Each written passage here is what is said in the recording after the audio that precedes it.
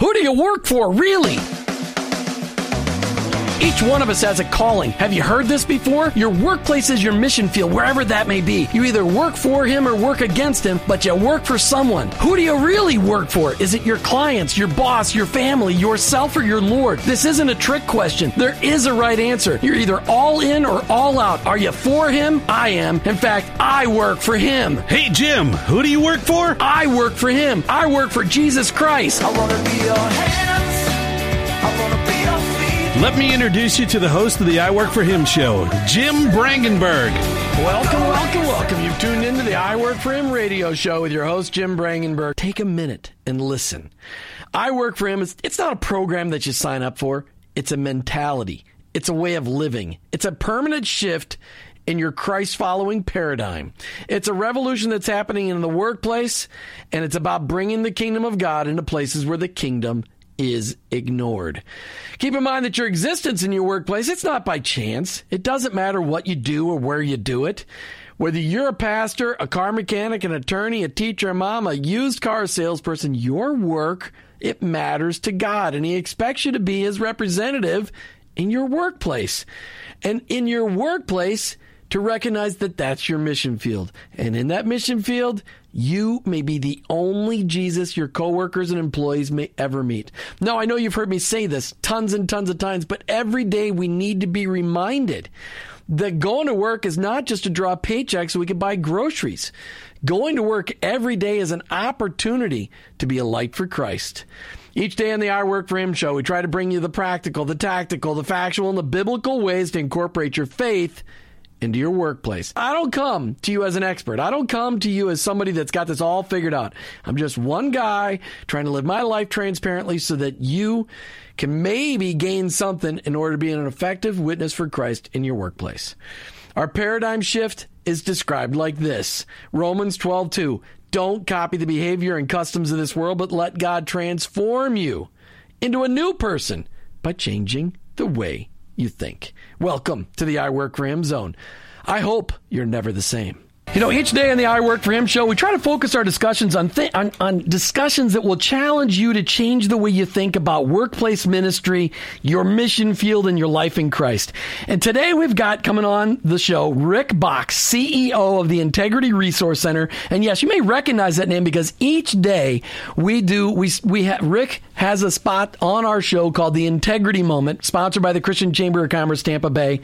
And so you're going to recognize his name. You're going to recognize his voice. Rick Boxx with Integrity Resource Center. Welcome to the I Work For Him show. Oh, thanks, Jim. Great to be on here with you. Yep, great. I'm glad that Andrea was able to track you down. Did the time change catch you off guard? Yes, it did. I apologize about that.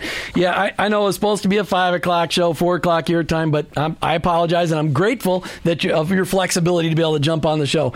You know, I just got done finishing reading your book over the weekend in the PDF form, which that's not my favorite because now I can't underline and I got to go back and do all that. But your heart and your passion for integrity in the workplace and the power of integrity and leading people to Christ just came out so evident in your book, and your passion for really leading people in a Christ-like fashion in the workplace is really, it's almost overwhelming because your website is so full of resources at integrityresources.org. Rick, I want to thank you for your leadership in the industry, and I know that you've been part of this movement for a very long time. I know you've been on the air, you said, since 1996, was it? Well, I've been working in kind of this whole faith at work space since 1995. Since 1995, almost 20 years. That's fantastic. All right, so what I want to do before we get into the conversation, I really want you to just talk about how Christ is making a difference in your life today. Well, God is just so good and gracious that, after all of these years, in the early years, it was such hard dirt. No one was talking about faith at work, and people thought I was from Mars. And so just to look at God's sustaining ability with this ministry over the years and just blessing us with so many opportunities, we just see God's hand in what we do every day, and it's just so powerful to, whether it's taking a few minutes to provide some phone counsel for a struggling business person that's, maybe on the brink of bankruptcy and trying to help them through that, or whether it's speaking to a large group of people and just sharing with them about the journey that I've had and faith at work and the importance of that, and helping people just understand their calling. And so every day we just see God's grace and mercy and the opportunities that we get, and just are so blessed to be a part of all that. Yeah, it is a huge blessing, and you're one of those leaders. Your integrity moments are now on, I think you said, over 250 radio stations across the country. Is that correct? Yes, that's correct. And that's fantastic, because you're inspiring people all over the country to recognize their workplace as their mission field, and that's what the I Work for Him show is all about. When you founded the Integrity Resource Center all those years ago, what led to that decision? What led you to saying, okay, I'm going to walk away from the corporate world and I'm going to found this organization? What caused you to do that? It was because of a life change that I had in the marketplace. I was in banking, and I had switched jobs, and I'd been running from God since I was a teenager. And I went to work for a bank president that the first day I met him, he told me that I needed to know his priorities if I was going to be working for him. And he said, God's first, my family second, and this bank is third. And I remember that just really standing out to me, and it didn't make a lot of sense to me at the time. But I began working for this guy, and almost every day he was making decisions for that bank based on biblical principles and based on just God's truth, and that was how he made decisions. And so God used him to really impact my life as I worked for him for a while, and then I had kind of a dramatic conversion experience shortly after. And so over time, God just began giving me a deep passion for trying to dig in and understand what else does the Bible have to say about business, and how might I apply this in a practical way. And so I began searching for information, and I stumbled into Larry Burkett's ministry in Atlanta and started reading the books that he had, and went through a teacher counselor training program. And so God was just building the passion in my heart for business leaders. And then I was, by that time, I was helping to run a small community bank that we decided to sell to a major holding company. And during that transition, as I was just praying about what was next for me, God just kept putting it on my heart that I constantly was asking, why isn't anybody teaching these principles to business people? And God was tapping me on the shoulder saying, well, that's what you're getting ready to go do, so go do it. So had you been kind of leaped in. Had you been a churchgoer before your boss introduced the idea of workplace ministry to you? I mean, did he introduce Christ to you at the same time? In essence, he did. I mean, I was one of those kids that was raised in the church as a kid and got baptized and all that.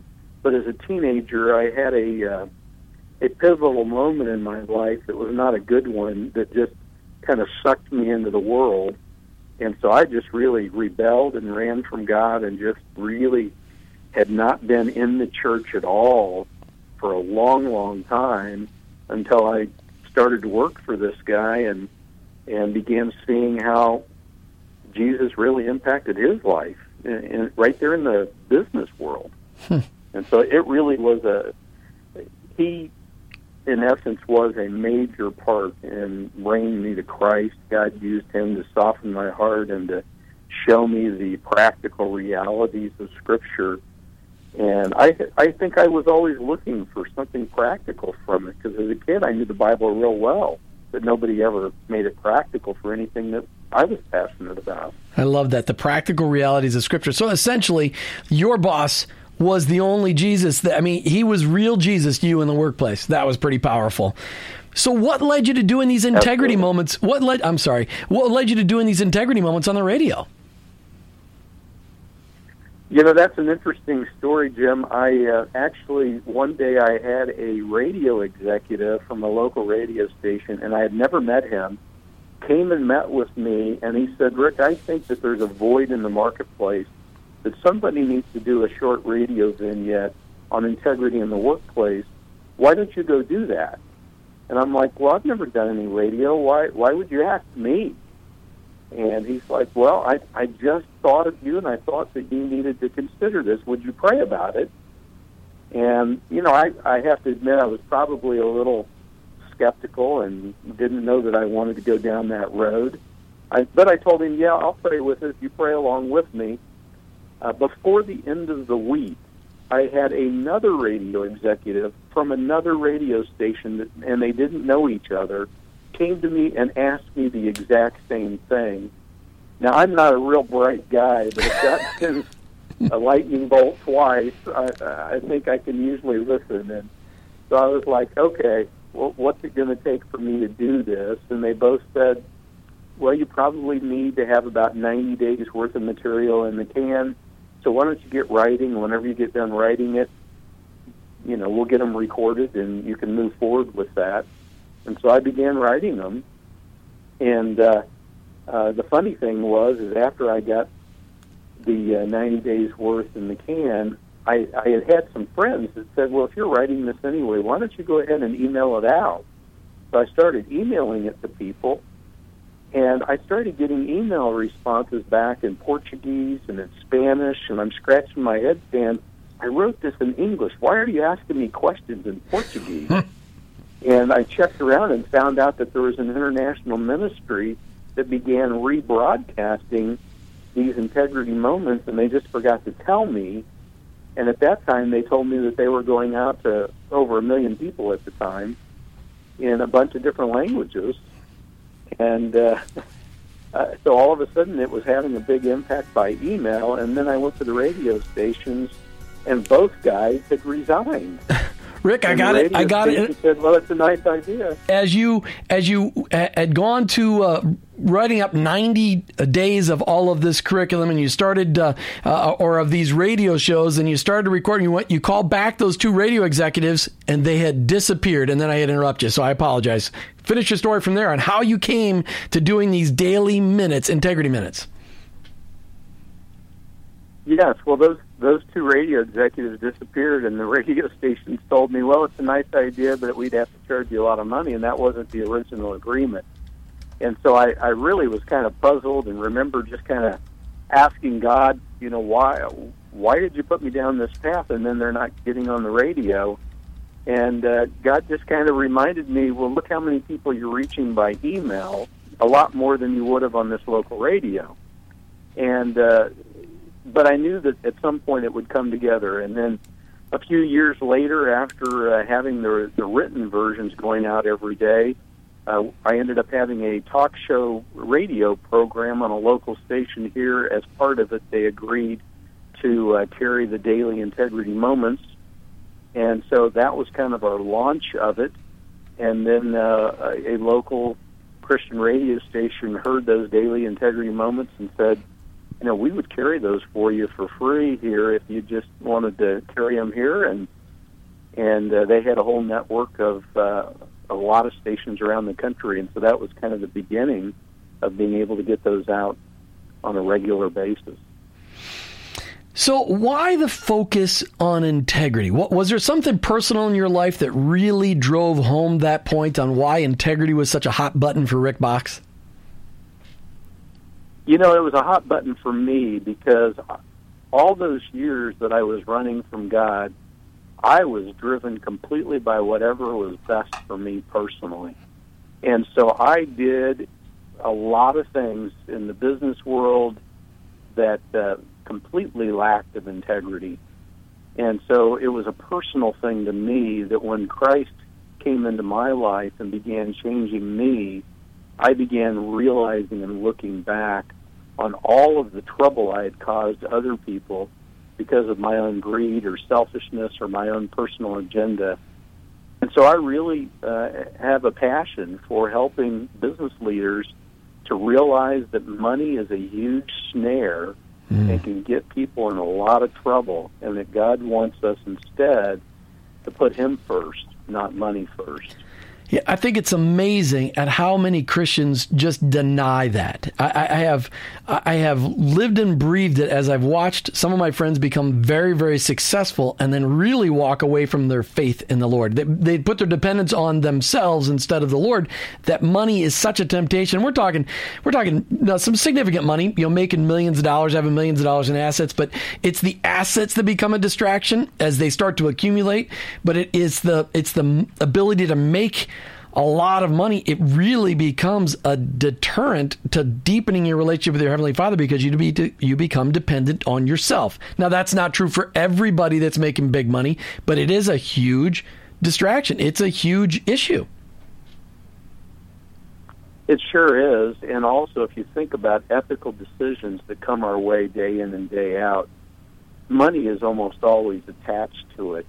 And so there's a instant motivation for us to do the wrong thing.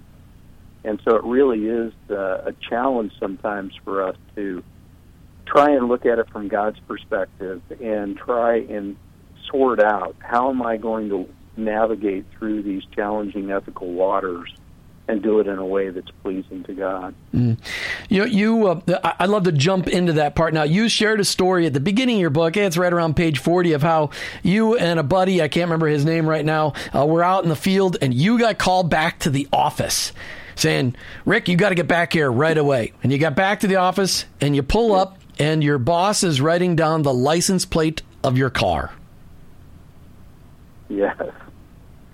Yeah, that was one of the most humiliating days of my life because that was back in the era when I was all about me, and so I had experienced a coworker that had filled his gas tank up with gas and charged it to the company, even though it was his personal vehicle. And I tucked that information away and got back from college one summer and was working for the same company and things were a little tight, and I found myself at that gas station, and I remembered that experience that he had, so I filled up my car and told him to put it on the company charge. And several weeks later, they called me and said, the boss is here, and he wants you to come down to the office. And as I was walking to the office, I saw him standing behind my car, writing down the license plate number, and in that instant, I knew what was about to happen, and I knew I wasn't going to like it. And I was so humiliated that I was so stupid to take advantage of this company that had been so kind to me to give me a job to help me work my way through college. And I paid them back by stealing from them. And so from that experience, I just never wanted to have that feeling again of embarrassment as somebody confronts you with, doing something that's stupid. And so it's always a reminder to me that I want to help other people so that they don't make the same stupid kind of choice. Yeah, it's way easier to operate in truth, and you never have to worry about who you've told, what you've told, and then when people start to question your integrity and go, yeah, that's just not me. You got something wrong here. In your book, and as we kind of turn into the integrity discussion, in your book you mentioned, so I just love this. This was just a great line. You said, hey, we can't operate our companies according to family values. That's just not good enough. Why is that? Well, actually there is a survey that the Barna Research Group did, and they asked people how they make their ethical decisions, and they ended up grouping those into 4 major categories. And the biggest category were people that said that they made their ethical decisions according to what pleased them personally. And that was 44%, I believe, of the audience said they made their decisions according to what pleased them personally. Well, that's crazy. I mean, do you want to run a business when you know that more than 40% of your employees are making decisions according to what they're pleased with rather than what's ethical? But the second group, where 17% of them said that they made their ethical decisions according to family values. And if you just think that through, I spent quite a bit of time one week with a guy that came to speak for us, for our organization, and he went to prison for running his business according to family values because his family was the mafia. And so it doesn't work that way. So, not everybody's family values are going to be one that you want demonstrated in your workplace. Therefore, you need a consistent standard, and the only consistent standard is really biblical values. They're time-tested, they've been around for thousands of years, and they are objective because God is the one that made them instead of you or I. And it's so true, and you can rely on the biblical source of those integrity and those decision filters. I mean, it's tried and tested. I mean, the book is over 4,000 years old. The history is 6,000 years old.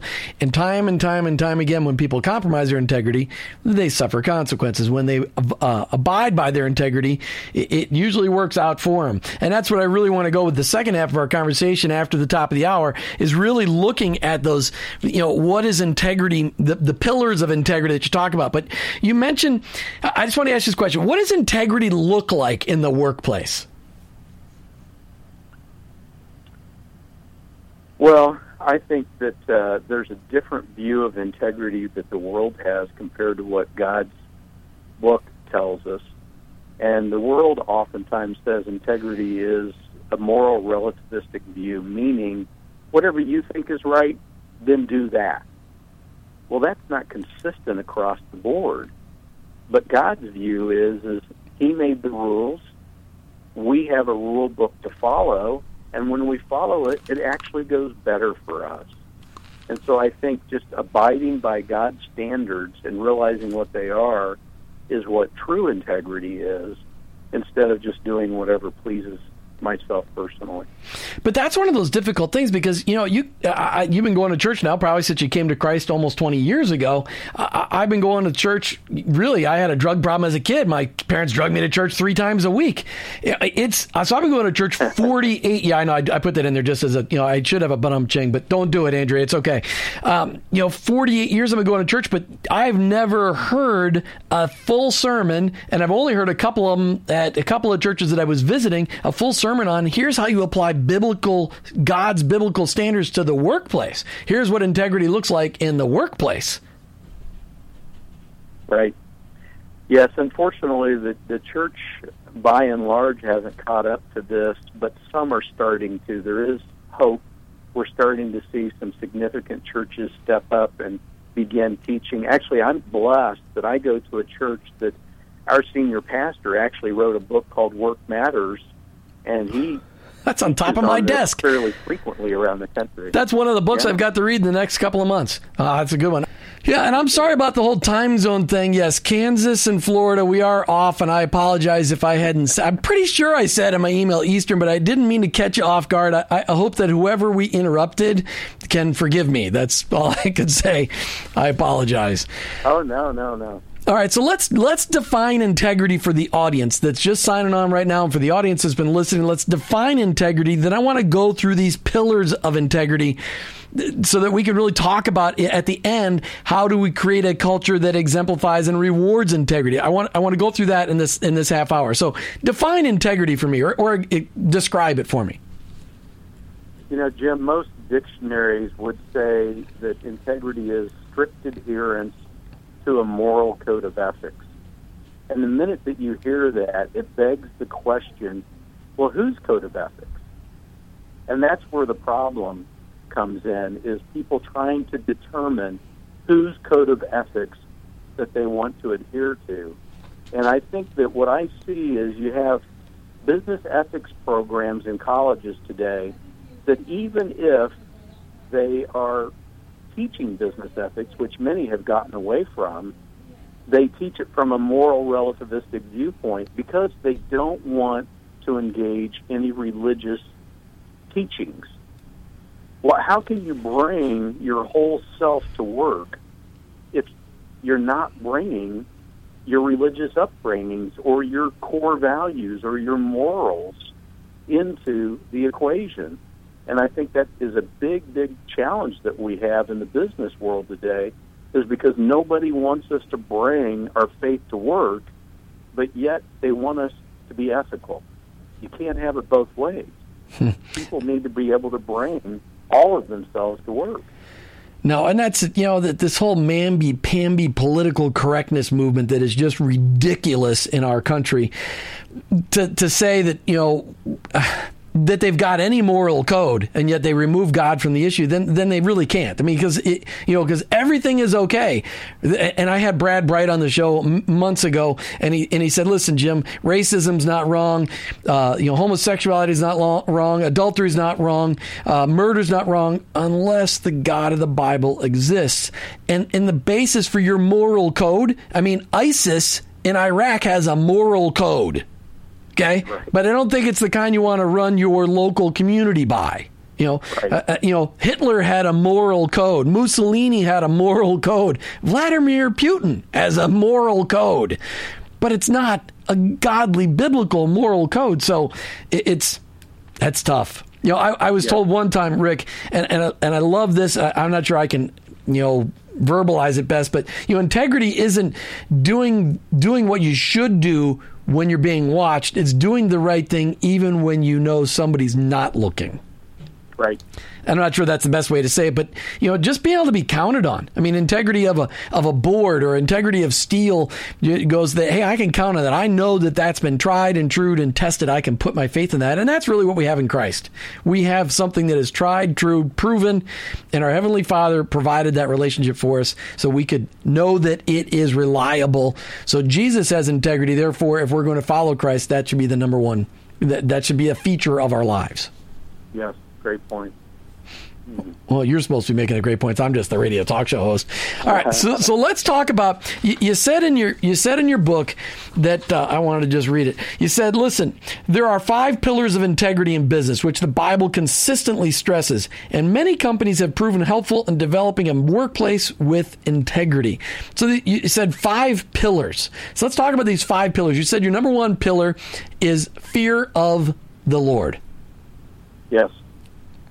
That is the core difference between a biblical worldview and the world's idea on integrity. Because the world wants to be able to hold on only to whatever they believe is their values.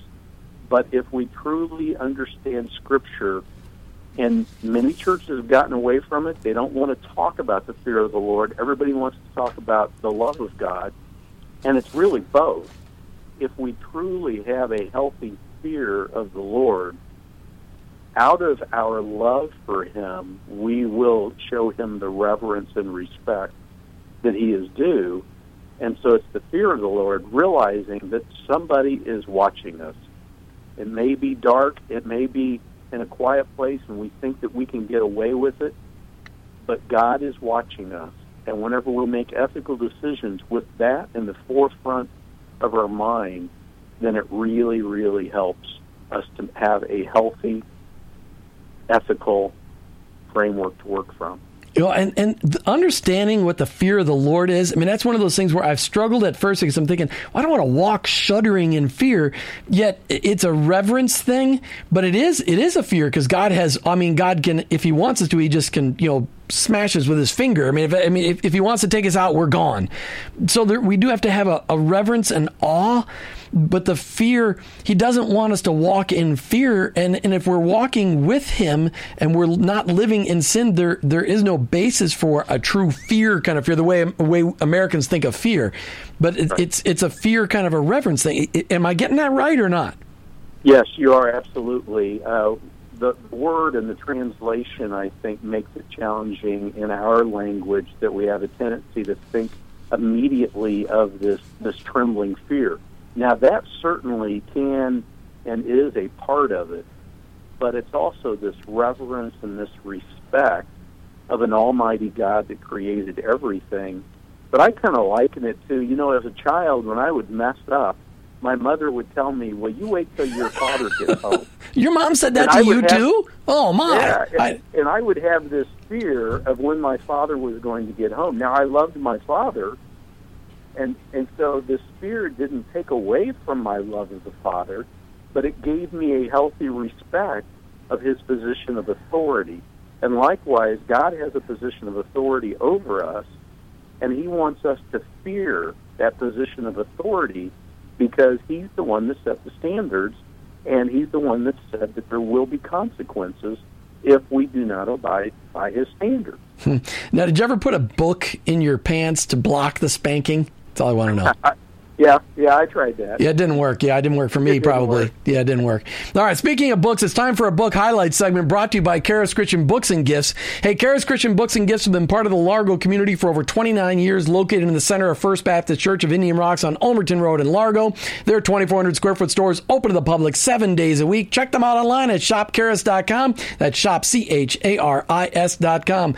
Be the first person to call into the studio line at 855-265-2929, and I will send you a copy of the book that we're talking about right now today, written by Rick Boxx, How to Prosper in Business Without Sacrificing Integrity.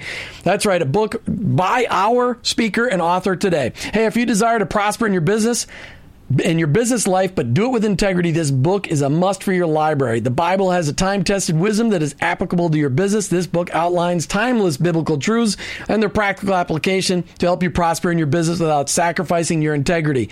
Call into the studio line right now. I've got one copy to give away, 855-265-2929, 855-265-2929. If you want to learn about the biblical perspective on integrity, get this book, 855-265-2929. And remember, you need to read this book because Rick is gonna make a movie.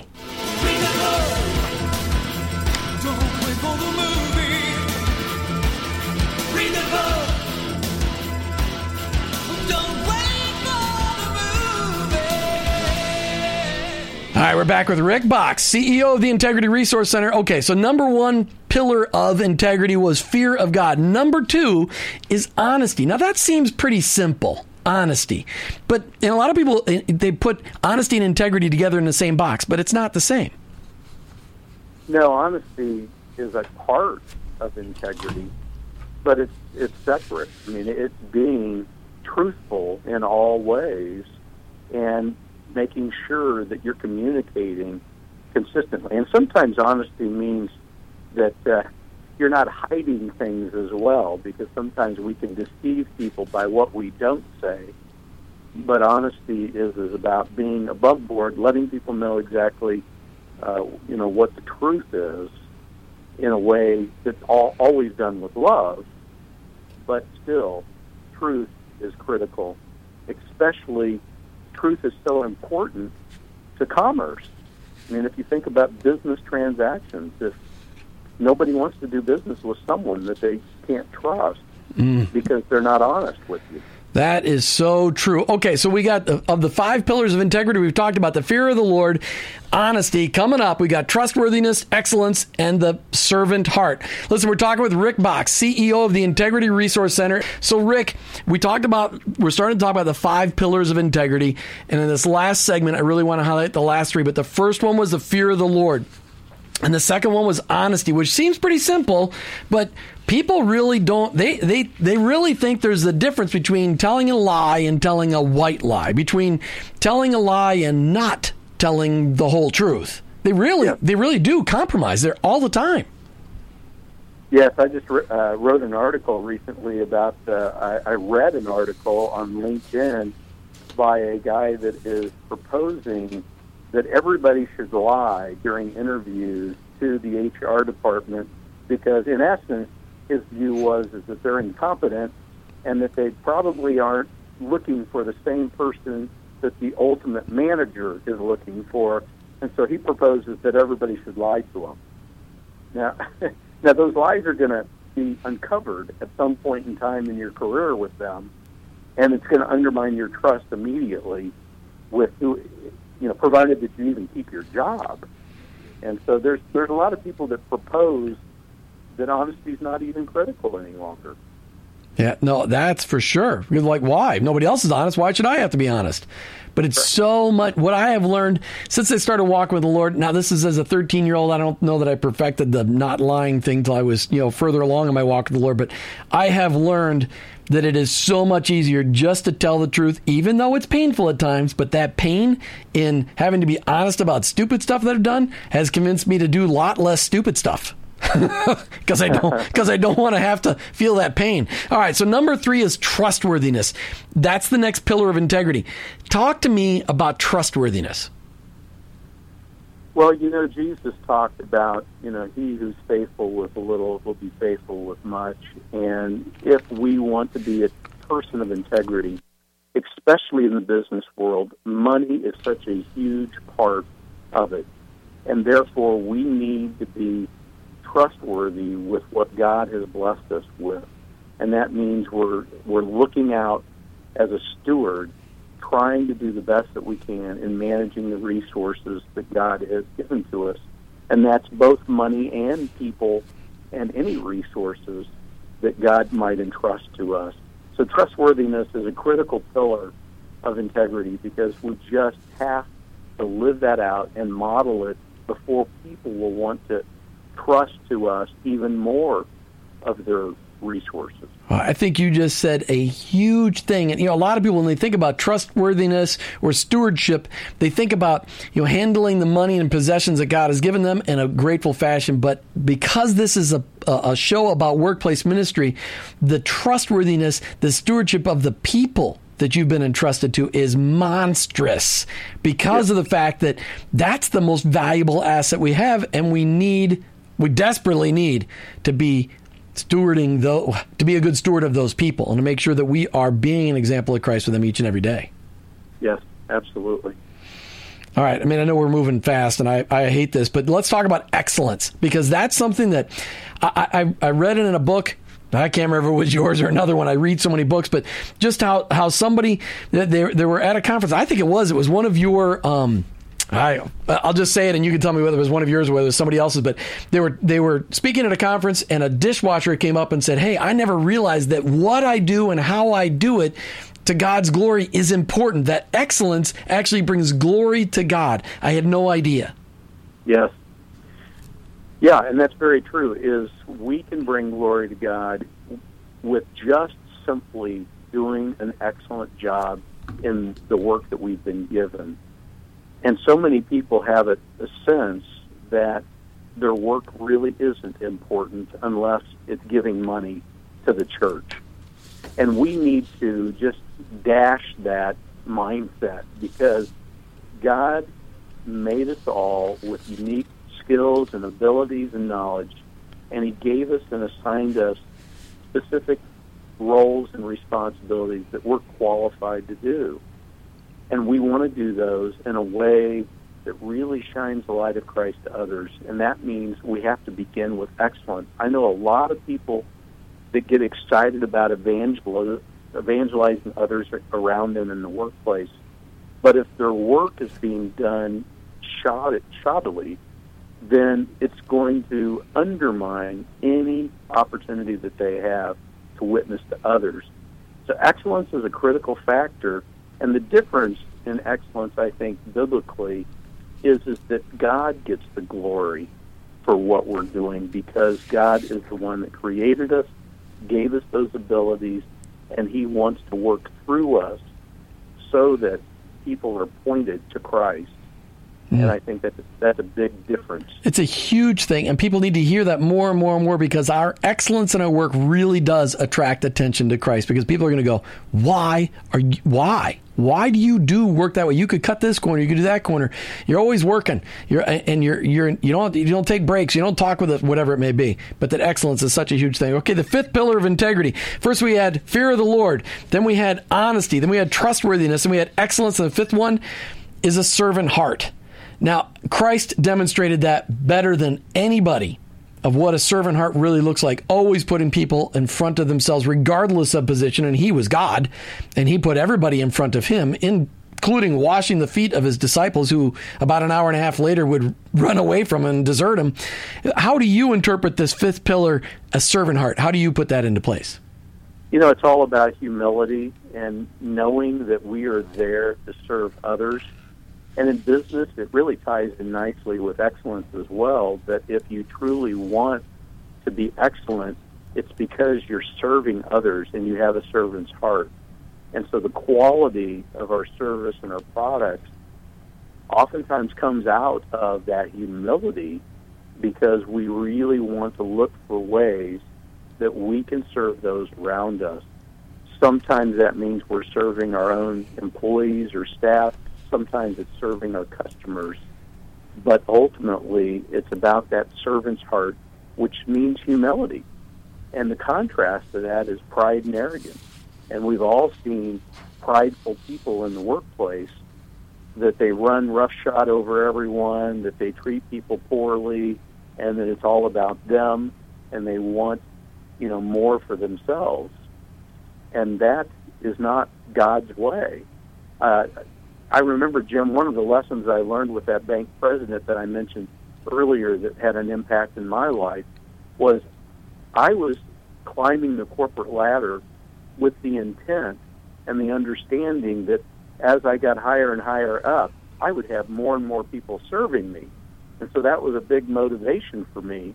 And so when I was working for this bank president, one day he announced to the whole bank that he wanted all the employees to drive their cars around back, because he was going to spend the day washing cars of every staff member. And I remember pulling him aside saying, hey, this is not a good idea. I don't know what you are thinking, but you're the president. These people should be washing your car. And he just smiled at me knowingly, because he knew what he was doing. And it was because of that day of washing cars that whenever he finally was asked to go lead a different bank, almost every employee in that place called him and begged him to hire them away to go to work for him, because they knew that he had a servant's heart and that he had their interest at heart. What a powerful message to end on. I'm so glad you shared that. It's just so great. Listen, if people want to find out more about you, they go to integrityresource.org, integrityresource.org. Correct? I said that right, didn't I? Yes. Okay, yes. Integrityresource.org. Don't go yet. Listen, on tomorrow's show, Martha and I will be talking about margin, balance, and time. It's the holidays. How are you coping? How can we do a better job utilizing the time God has given us? You're listening to the I Work for Him show with your host, Jim Brangenberg. I'm a Christ follower who owns my own business, but ultimately, I work for Him.